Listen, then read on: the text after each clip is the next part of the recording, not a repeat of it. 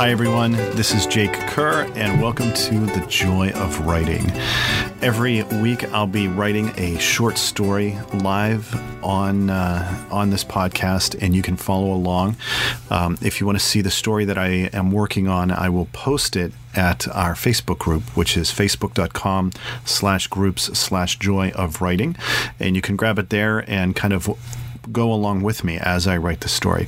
It's not necessary, however, because I'll be reading out the words, I'll be talking about what I'm doing, and really the entire intent behind this podcast is for you to experience writing as it occurs, the thought process that goes through the writer's head, and the kind of joy that I take in doing that so that it can inspire you as well. And I certainly hope that you use this as inspiration to write yourself.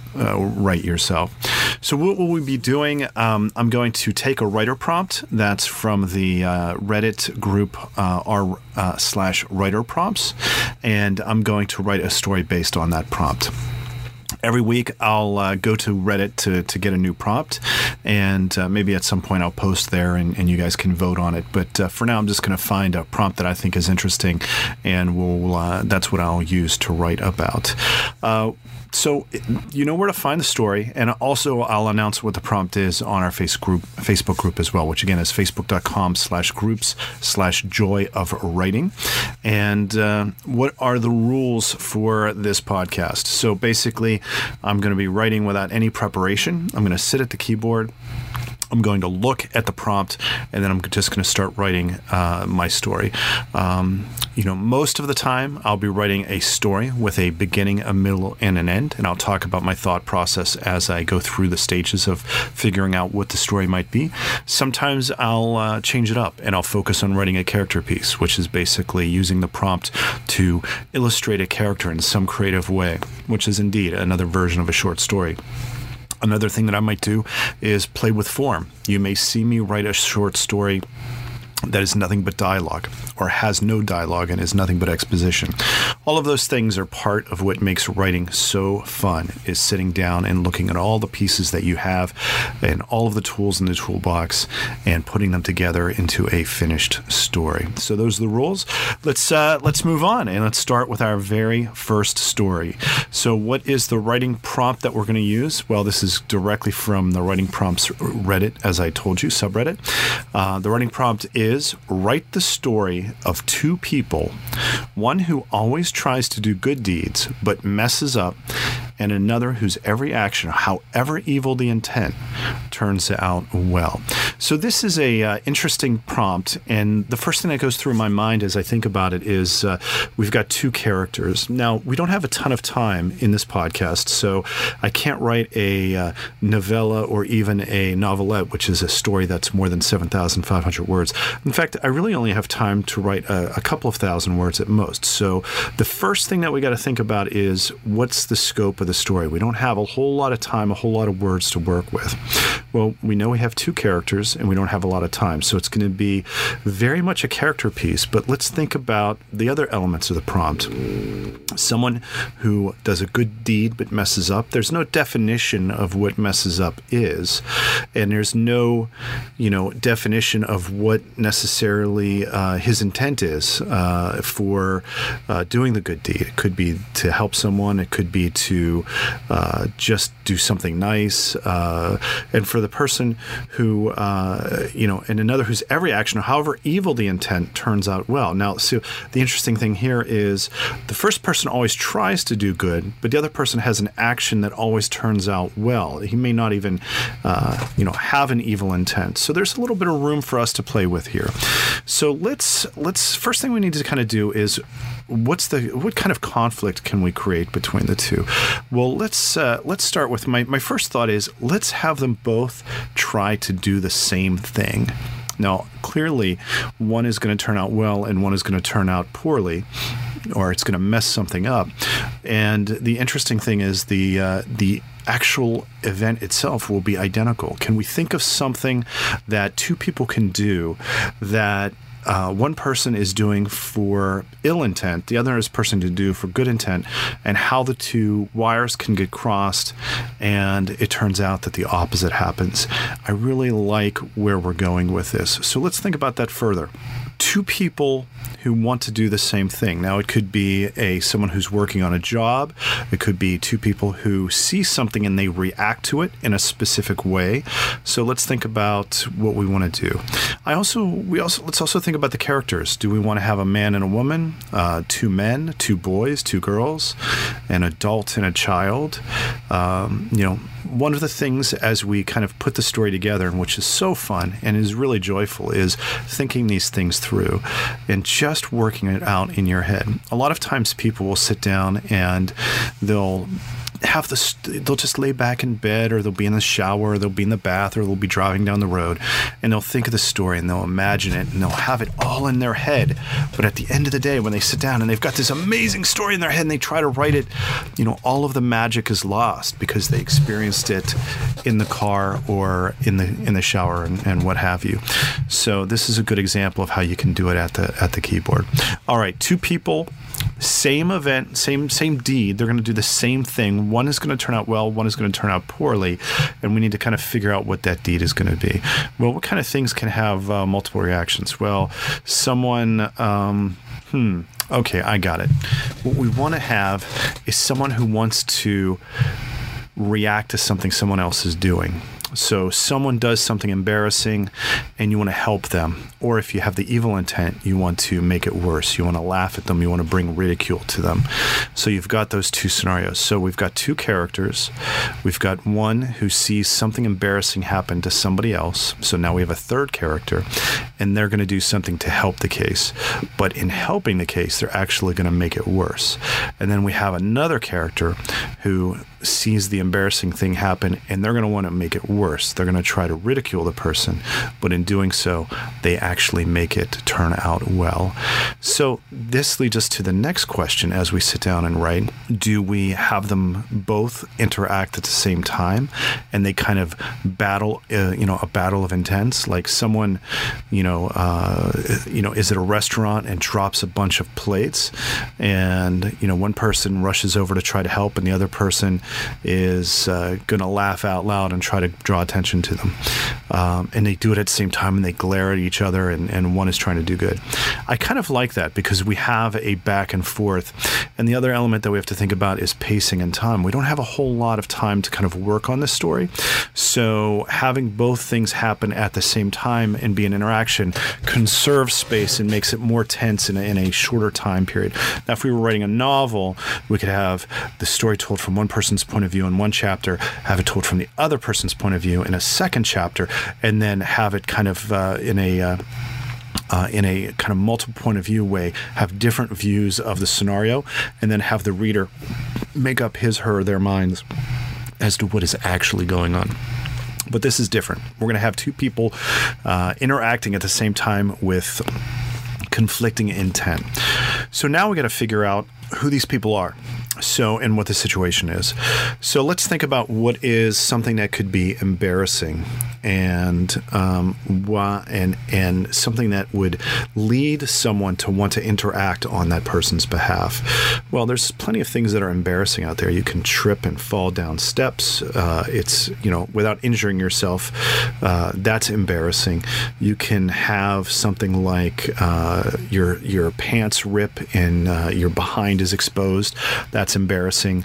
You can, pass gas in a public setting. That's embarrassing. So that's the kind of thing we're going to think about here. So let's think of something embarrassing and it's public, and something that could be fixable by someone saying the right thing and made worse by someone else doing something else. So let's think for a second, and we don't have to be perfect here. We're just going to be creating a nice little story so we don't have to, have the perfect scenario. So I'm going to pick something at random. And one of the things that often, it's not random, by the way, if it's coming out of my mind, it has some element of myself attached to it. So I'm going to pick something random that is embarrassing that I may have remembered in the past. And that's public speaking. Maybe I'm up on stage and I'm supposed to make a speech and I stumble over and I forget my words. And, I go down to look at my cards that have the speech on them, and they fall out of my hand and they're all out of order. We'll get to that situation later. We'll figure that out as we're typing. So that's a good scenario. I kind of like that because when you're embarrassed like that, someone is going to, want to help. Maybe they crack a joke. Maybe another person is going to try to make it worse because they don't like you and they want your job, and they're going to do something that makes it even worse, but somehow they make it better. All right. We have a scenario. We have a character who is the one that the embarrassing thing happens to. Let's just make it a man. I'm a man, and we're going to have someone who's going to try to make it better but fails. We'll make that a man as well, and we'll have someone who wants to make it worse, but somehow that makes it better, and we'll make that a woman. Now, we could pick any number of characters. If we wanted to think harder about it, we could pick a character for a specific reason, for a political statement. If we wanted to add a political spin to this, which is, a great idea in terms of providing more depth to your stories, we could create a marginalized character that does something. But I'm not going to do that right now. This is my first episode, and let's not reach too high, Jake. Let's just get this done. All right, so let's start writing. First thing I'm going to do is introduce the situation. Well, the other thing we have to kind of figure out is whose point of view it is. I love the idea that it'll be told in first-person point of view from the person giving the speech, because we can really get in touch with their nervousness. We can see what's going on. And also it gives us an objectivity to when we're looking at the other two characters who are actually the stars of this show, and how they're going to try to, change my behavior or my situation because I'm in first person and I'm speaking. So we've created a dynamic here. First person, very tight point of view, which means we're going to be in the head of the person who is experiencing this speech and this embarrassment, and we're going to really ramp it up and make the reader feel uncomfortable.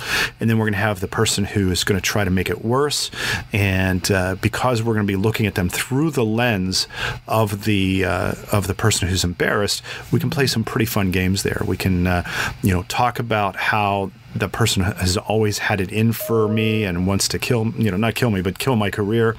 And the reader can see that. And then when it turns out well, maybe they're thinking like, hey, is this an unreliable narrator or not? And vice versa. The person who is always doing good, they may mess it up. And the narrator is who's in first person is thinking like, why would they try to hurt me like that?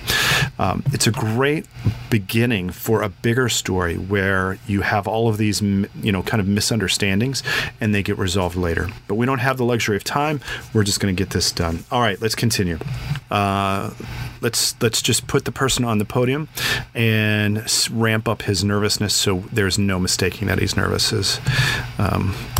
I glance. I don't want to use the word nervousness, by the way, because as you are describing something that happens, if I say I glanced around nervously, we're basically telling the reader that this is how you're supposed to feel, but we really want to immerse them in it. We want them to feel the nervousness. So we're going to create a paragraph here where we just describe the behavior of the first person who is yet to have a name, who is our speaker, who's looking around and just trying to get through it. I glanced around the hall, which was full to the point that there were some people standing in the back and others sitting on the steps between the sitting on the steps between the seating. We have sitting and seating. I don't like that, so let's go back a little bit. Standing in the back and others sitting on the steps between that led to the stage. I couldn't figure out how the fire marshal would let this stand, and it further distracted me. Now, I don't like that. Further distracted me.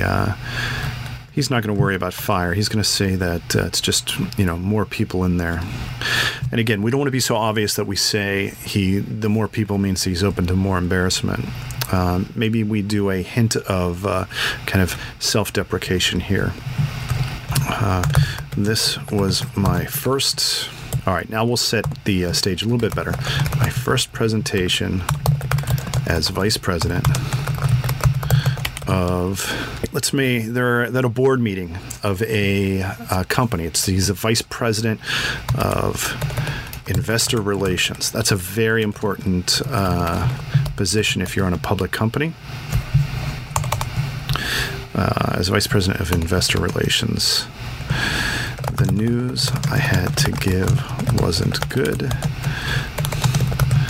and I was sure of what I had written. It was still difficult to get past the staring faces. All right, so he's a little bit confident. The news I had to give wasn't good. That's bad. But he's sure of what he has written. So I'm sure of what I had written. It was still difficult to get past the staring faces. All right, so it's a little hint that the room is full. The people are staring at him. The news isn't good. All right, let's start off with him making a statement. Shareholders and proxies, thank you for attending.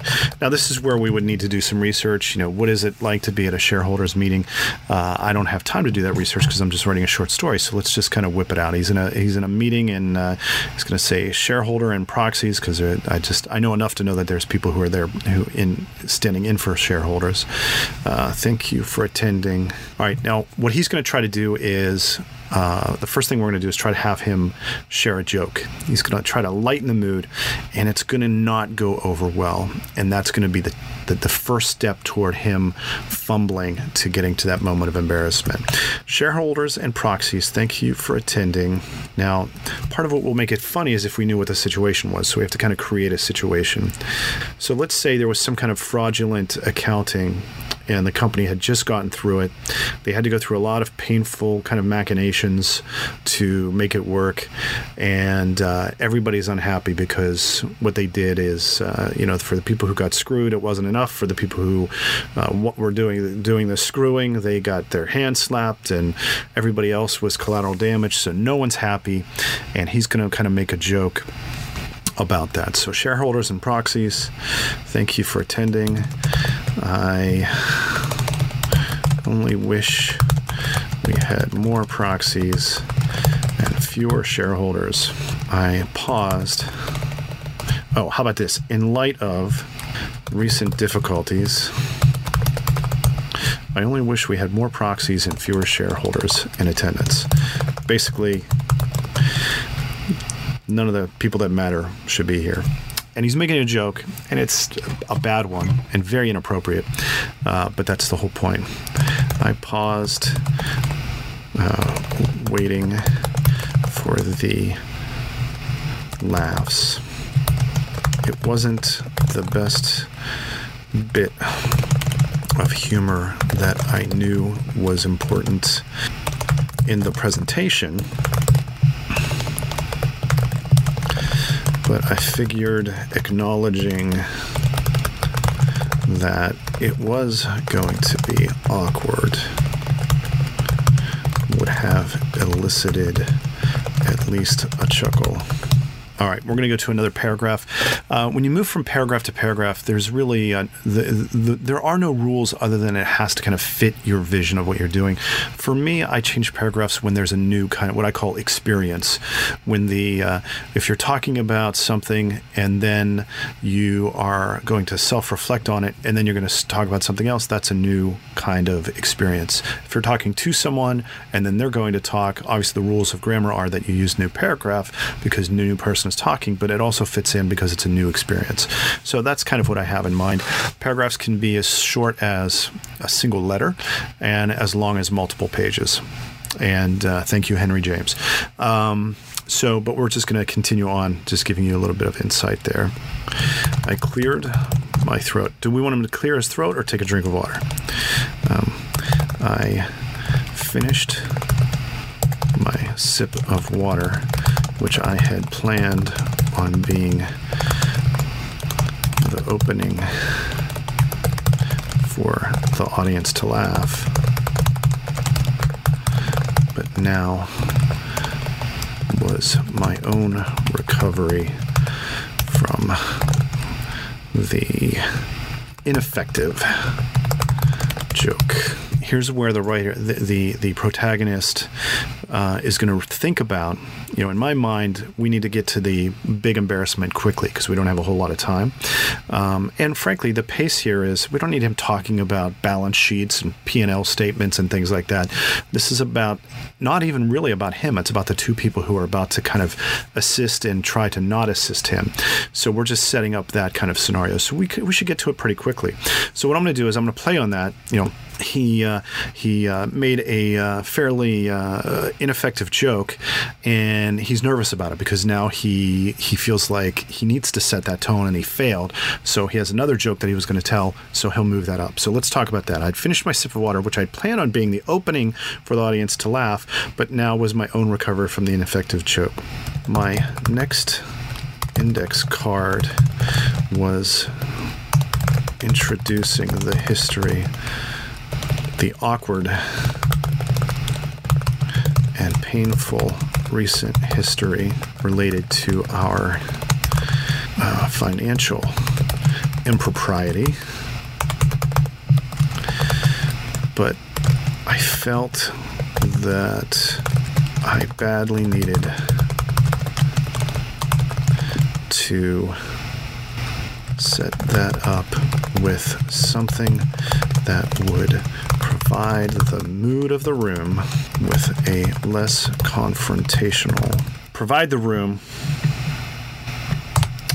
with a less confrontational mood.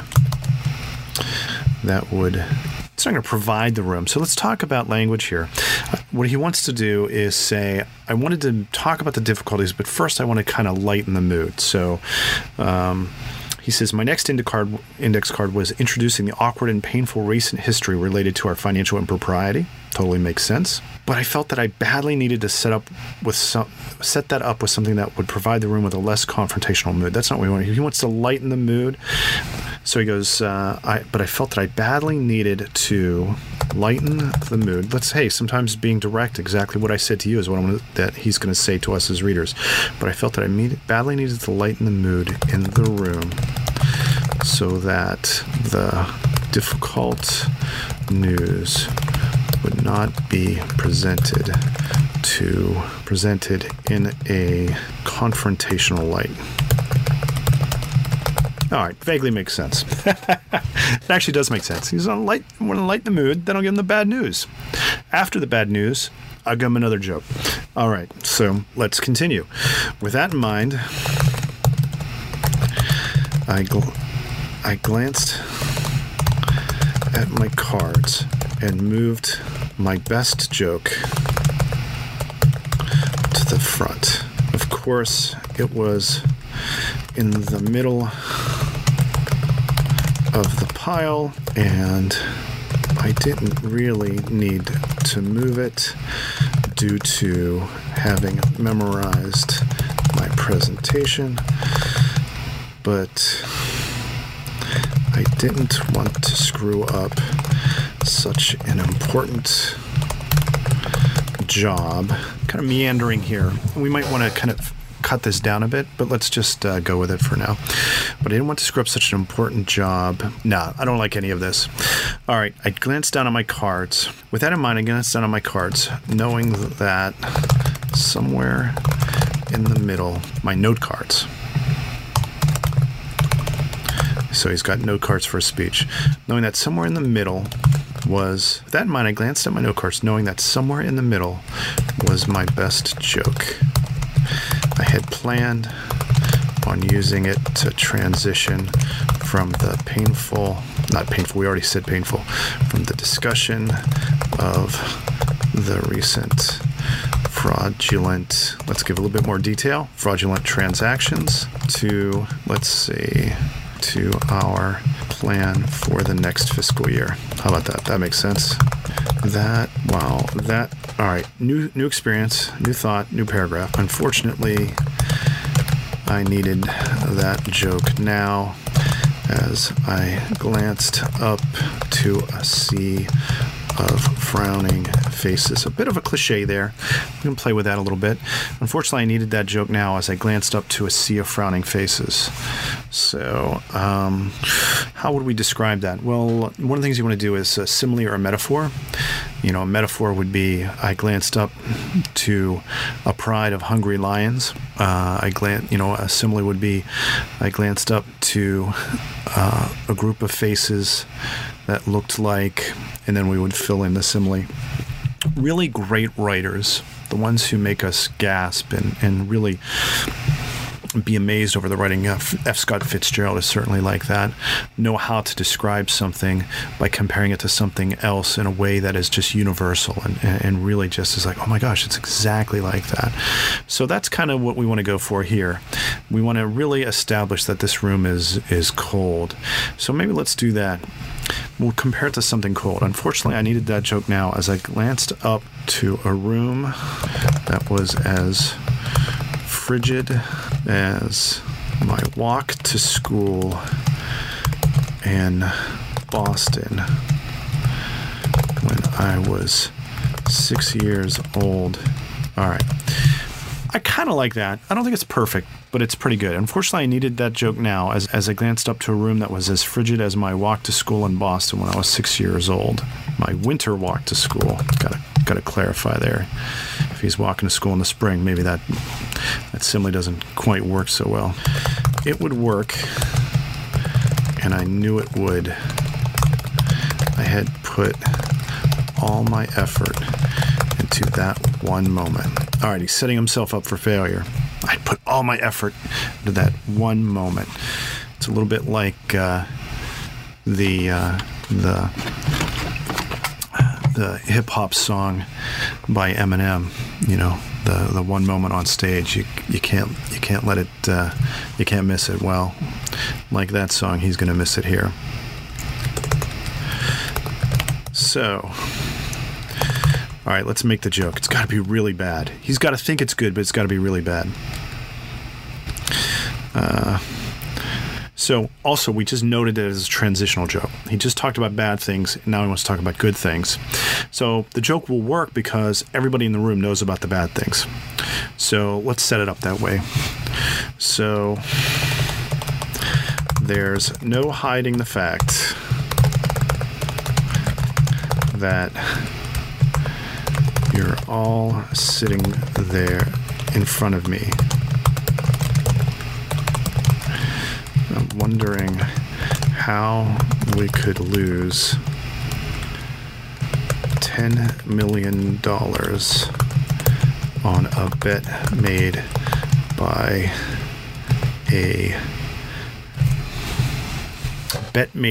a mid-level manager.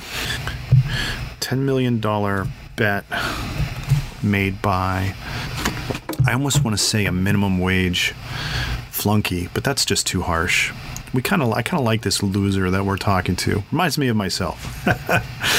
So there's no hiding the fact that you're all sitting in front of me, wondering how it could lose $10 million on a bet made by a manager who didn't even have the authority to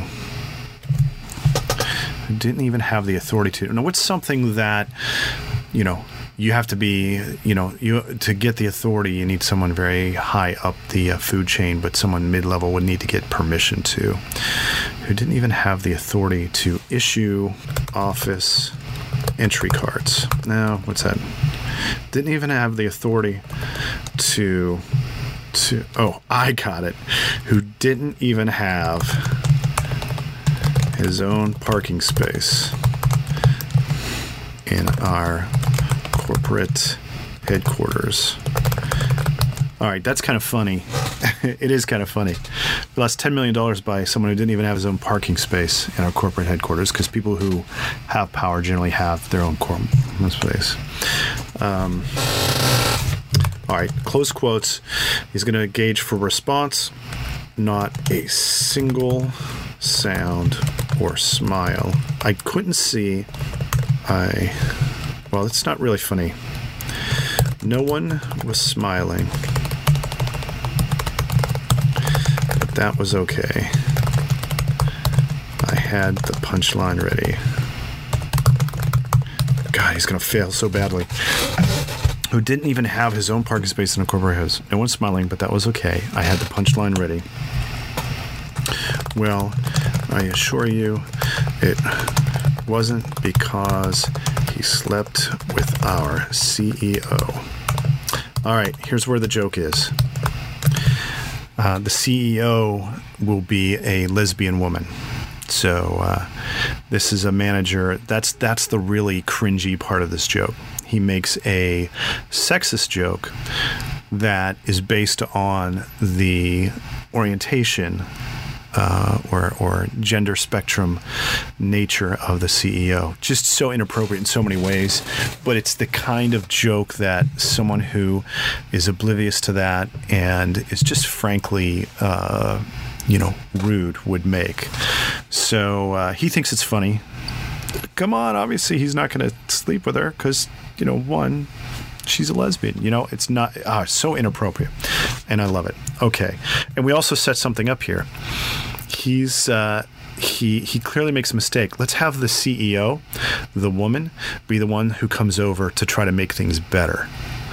Or maybe she's the one who makes things worse. We'll figure that out. But we know the CEO is definitely going to be one of the people who comes over because she's going to see like this guy just screwed up big time. All right, so no one was smiling, but that was okay. I had the punchline ready. Well, so first let's set this up a little bit more. He does say his own parking space it wasn't because he slept with our CEO. All right, we set it up that it's a male-female thing. All right, I reached for my water again, expecting to hear peals of laughter, or at least chuckles, and let's just leave it at that. Expecting peals of laughter. This guy is just so oblivious. So there's no hiding the fact they're all sitting in front of me wondering how we could lose $10 million on a bet made by a manager who didn't even have his own parking space in our corporate headquarters. No one was smiling, but that was okay. I had the punchline ready. Well, I assure you, it wasn't because he slept with our CEO. I reached for my water again, expecting to hear peals of laughter. All right, new paragraph. It's going to be a very short paragraph just to emphasize how badly he screwed up. The silence. Now, seriously, I could put the silence was deafening. Such a cliche, but it is a really great phrase. The kind of deafening silence is such a great image, and I'm not averse to using it, but we're going to try to avoid cliches here. The silence felt like a stab. How about that? He knows he screwed up. The silence, and like I said earlier, when you're talking about a simile, it's something that describes something in a way that's creative and kind of gives you a perception of how bad it is. The silence felt like a stab. We could have said punch, something like that, but I really like the idea of a stab. Not that he knows what a stab feels like, but he can imagine.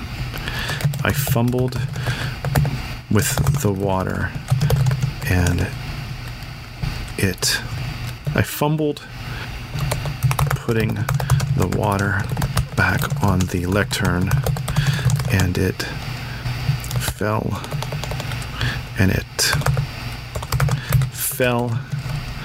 over, spilling, ruining. I fell over. So do we want to? No, you know what?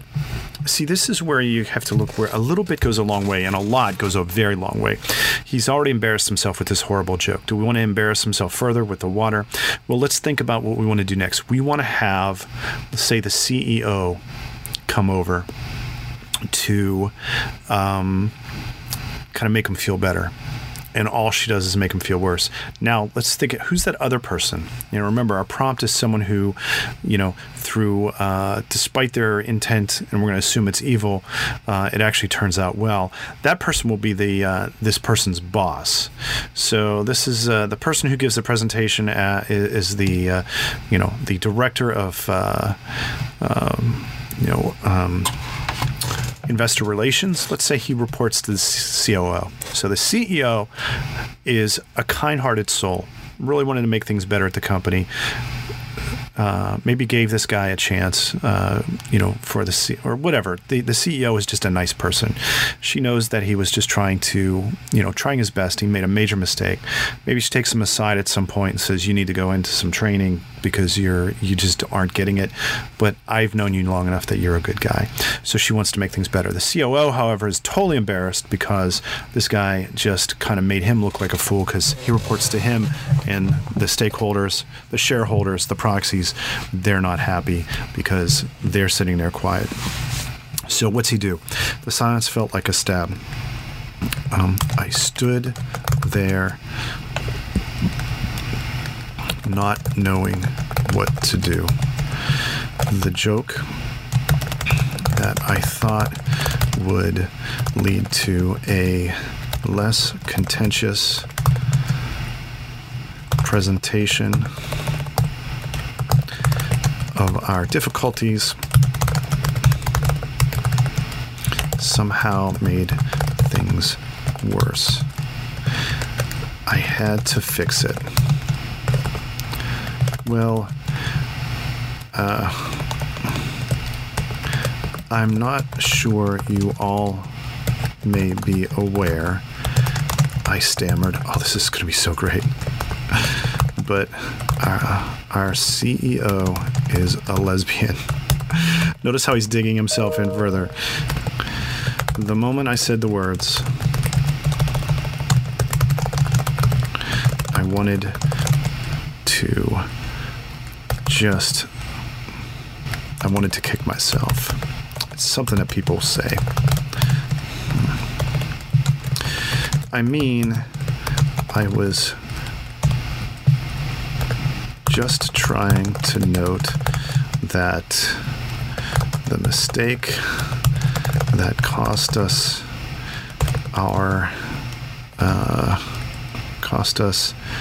hitting our revenue numbers, our financial goals, was due to someone that wasn't important. As in, all right, here's where we get interesting. So he's floundering and falling down a hole. We want to make it very staccato, which means very fast. He does something, no reaction. Does something, no reaction. He just makes things worse. And at that bottom point, which we'll have to kind of assess, we'll have the CEO come out and help him. So that wasn't important. I was just trying to note that the mistake that cost us hitting our financial goals was due to someone that wasn't important. Silence. One person. All right. One person cleared his throat. I'm sorry. I'm not being clear. I picked up my cards and glanced at what was becoming a lost cause. A presentation. Glanced at my presentation. That was already a lost cause. I mean that it was an easily fixable mistake, which means moving forward, you will not see something similar happen again. All right, now the CEO is going to come over and try to make things better. So she's going to do something and say it, but it's only going to make him feel more embarrassed. Just as I was about to retreat into discussing numbers, I felt a hand squeeze my shoulder. I glanced over, and it was my CEO. Oh my God, I thought. I'm fired. I'm going to be fired in front of all of the shareholders. So when he thinks, oh my God, I thought, we have to put that in italics. That's how you designate an interior dialogue. And it's interesting when you are discussing something in first person, you're already inside the person's head. We can see his thoughts or her thoughts or their thoughts. We can feel their feelings. So there's not a whole lot of reason to do interior dialogue other than for a specific effect. And in this case, the specific effect is immediacy. He feels the hand on his shoulder. He turns, and the thoughts that he feels right then are in his mind right then. They are the legitimate, real thoughts. They're not him narrating a story. So I'm going to put it in italics. Oh my God, I'm going to be fired in front of all the shareholders. All in italics because that's what he's thinking at that exact moment. All right, CEO speaks, trying to make things better. What, let's give him a last name. Now let's just pick a name, Lessman. 1S. What Mr. Lessman, no, let's not do that. She leaned into the microphone and said, "It's true, I'm a lesbian." Her statement elicited laughter from the entire hall. I could see the smile widen on her face. Mr. Lessman is correct.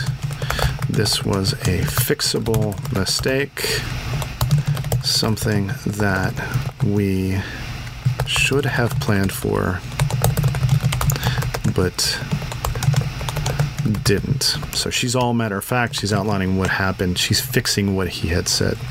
Now she has to try to make things better, but somehow make things worse. She looked over at me and smiled, but before she could say anything, another voice spoke up. Voices don't speak up. Voice can speak up. All right, but before she could say anything, someone else spoke from the stage. It was my boss.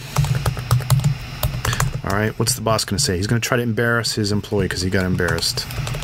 I appreciate intervening, but so he's going to make. So what's his motivation here? He wants to make his employee squirm before he fires him, or does he want to just fire him right then? He's gonna be a jerk. Let's go off. Let's really raise the stakes here. And he's going to do it. He does have a motivation here.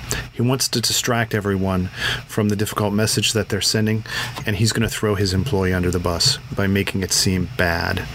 So, and then the CEO is going to say something that will try to make it better, but makes it worse. And then we're going to end with his boss saying something that really makes it worse, but actually makes it better, and we'll end on a positive note. So we're near the end of the story. We've set it up.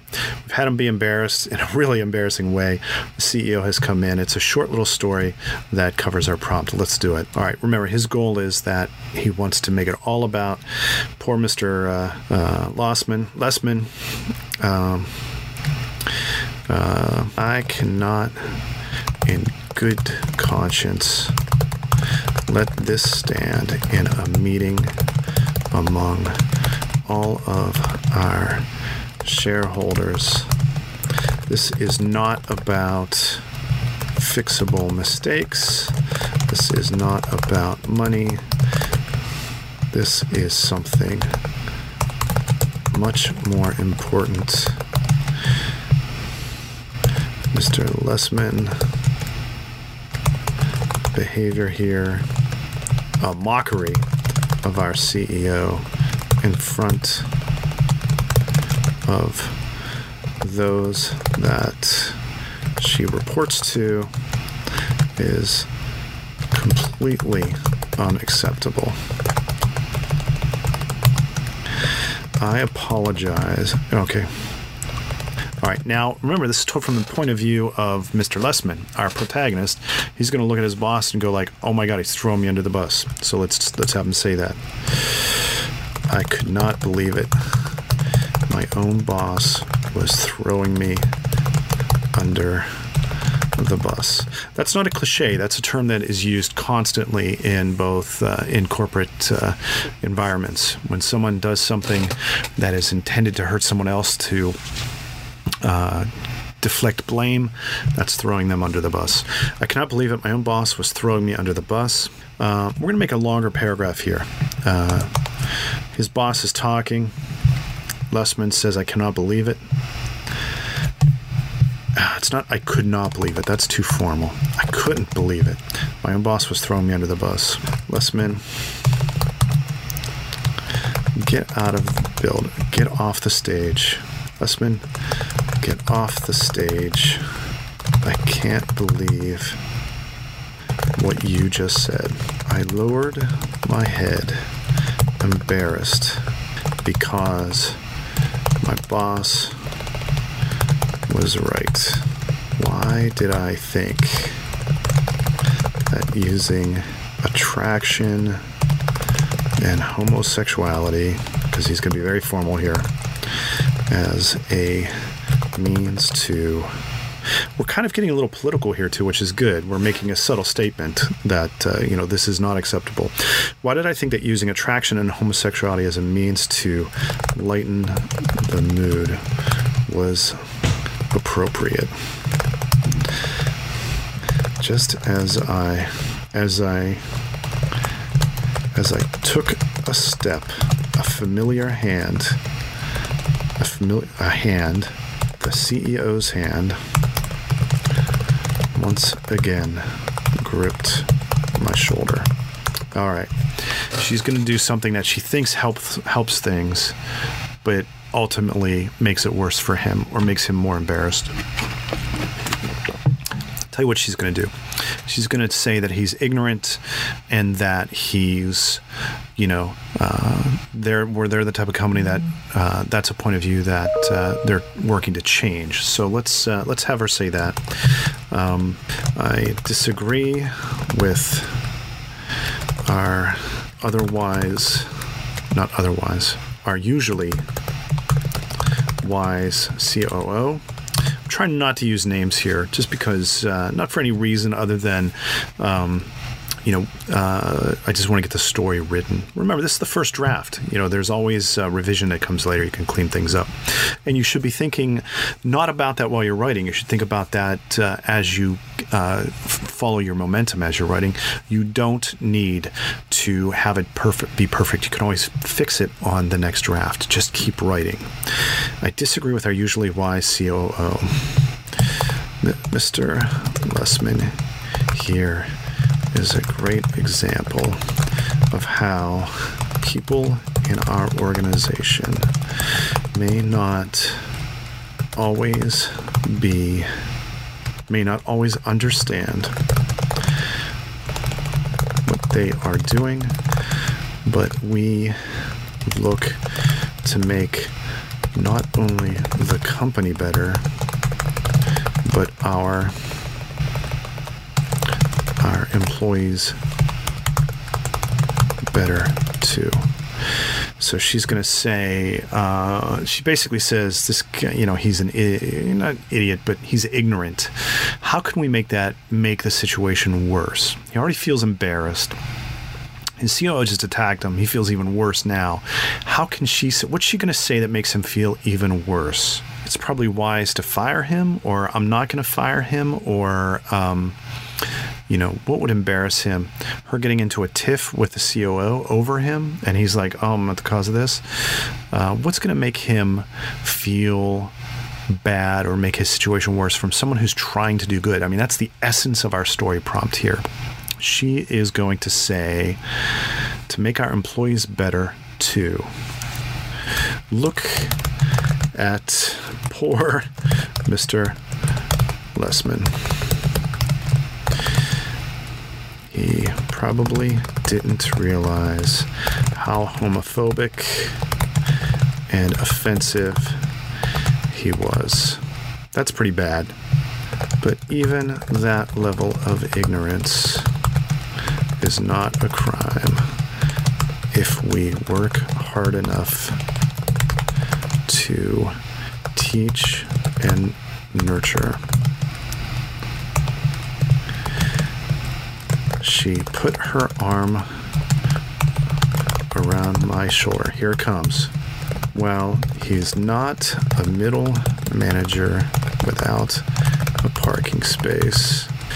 Mr. Lessman is an example of how people can make horrible mistakes that would get you fired, not through malice. But not through malice. She was about to say something else. This is now Lessman talking. She was about to say something else, and us as writers know what she was about to say. She was about to say, but I'm not going to fire him.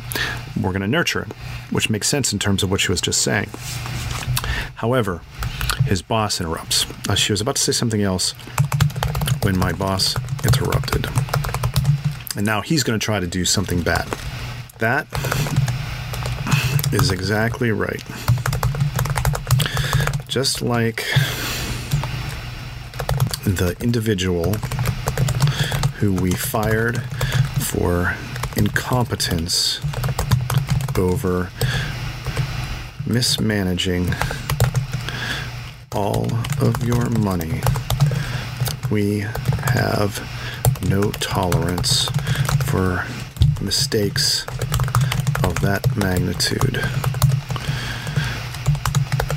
He turned to me and looked me in the eye. Lessman, you're fired. There was a gasp from the audience, which shocked me. My jokes were bad and inappropriate. My presentation had to be saved by the CEO, and my boss was right. I was incompetent and deserved to be fired. So there we go. That's the guy acting in an attempt to do something poorly, but something good's going to happen. The audience gasps, and now the CEO. So the CEO is going to want to do something good, but it turns out to be bad, because that's how she is. So I think we need to end it here. So the gasp of the audience. So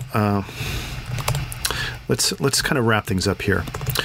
Noticing the shock in the crowd, in the audience, which appeared to be driven by the kind words.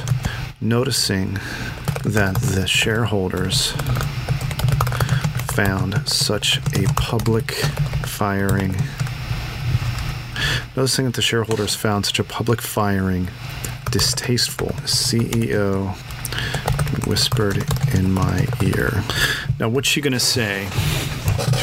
She's not going to kind of have to put I don't want the CEO to do anything because it'll make things worse, and we want to end this kind of positively. Or maybe you want to, I've set the tone that I want to end it positively. She tried to do good, and she embarrassed him further, made him look like an idiot, and opened up the door for the COO to fire him. But in firing him, the COO actually turned around and made it good. So let's come up with a conclusion here. I was incompetent and deserved to be fired, but the murmurs in the crowd got louder. And as I looked at my CEO and COO, I realized what had happened. There was some kind of power struggle going on, and my boss had made a grave mistake in publicly firing me, especially in light of the previous financial fraud that he was dealing with. He was not only greedy, he was an asshole too. The CEO made me look like a homophobic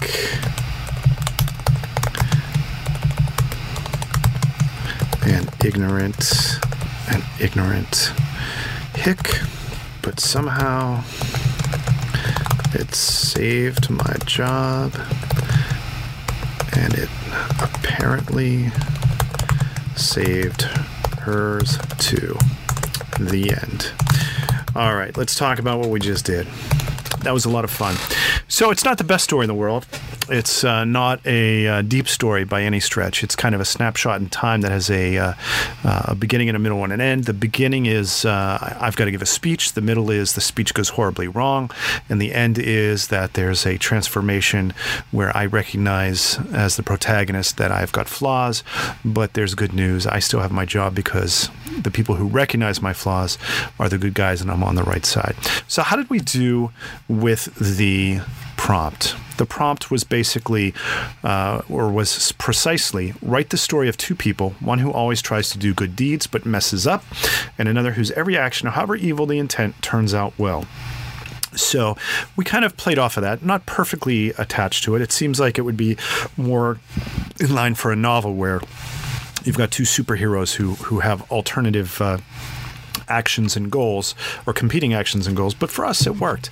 We had a third party who was the conduit for the actions of the two in the prompt, and the CEO tried to save our protagonist from further embarrassment by interrupting his speech. She then tried to save him from losing his losing his job in front of the shareholders because he screwed up that badly by kind of making excuses for him. The other guy was the CEO. All he wanted to do was cover up the fact that there was fraudulent activity on his watch, and he was going to use our protagonist to cover it up, or at least distract from it by firing him very publicly for his horrendous homophobic mistake. And then we have the resolution where it actually turns out well, and both of those pieces came together in a resolution with him still having his job and an opportunity to grow later. So that was a lot of fun. I had a good time. I hope you did too. The joy of writing is really that process right there. You sit down, you think about the words you're going to write, the characters, the ideas, you bring them together, you test them out, you try new things, you discard others, and at the end of it, you sit down and you have the words on the page and perhaps a story, a chapter, or what have you. Let's take a look at how much I've done. That was about 1,000 words. So over the past, let's see, how long have we been writing here? So for the past hour, I've written about 1,000 words. And think about that. You could write 1,000 words in an hour, do that once a day, have fun, enjoy it, and at the end of 30 days, you'll have 30,000 words. At the end of 2 months, you'll have 60,000 words, which is a novel. You can even write slower, think more, talk to yourself more, and you'll still have a novel within the span of a year. You can do it. It's fun. I hope you take the joy in writing that I do. I will see you next week. This is Jake Kerr, and this is The Joy of Writing. Thank you for listening.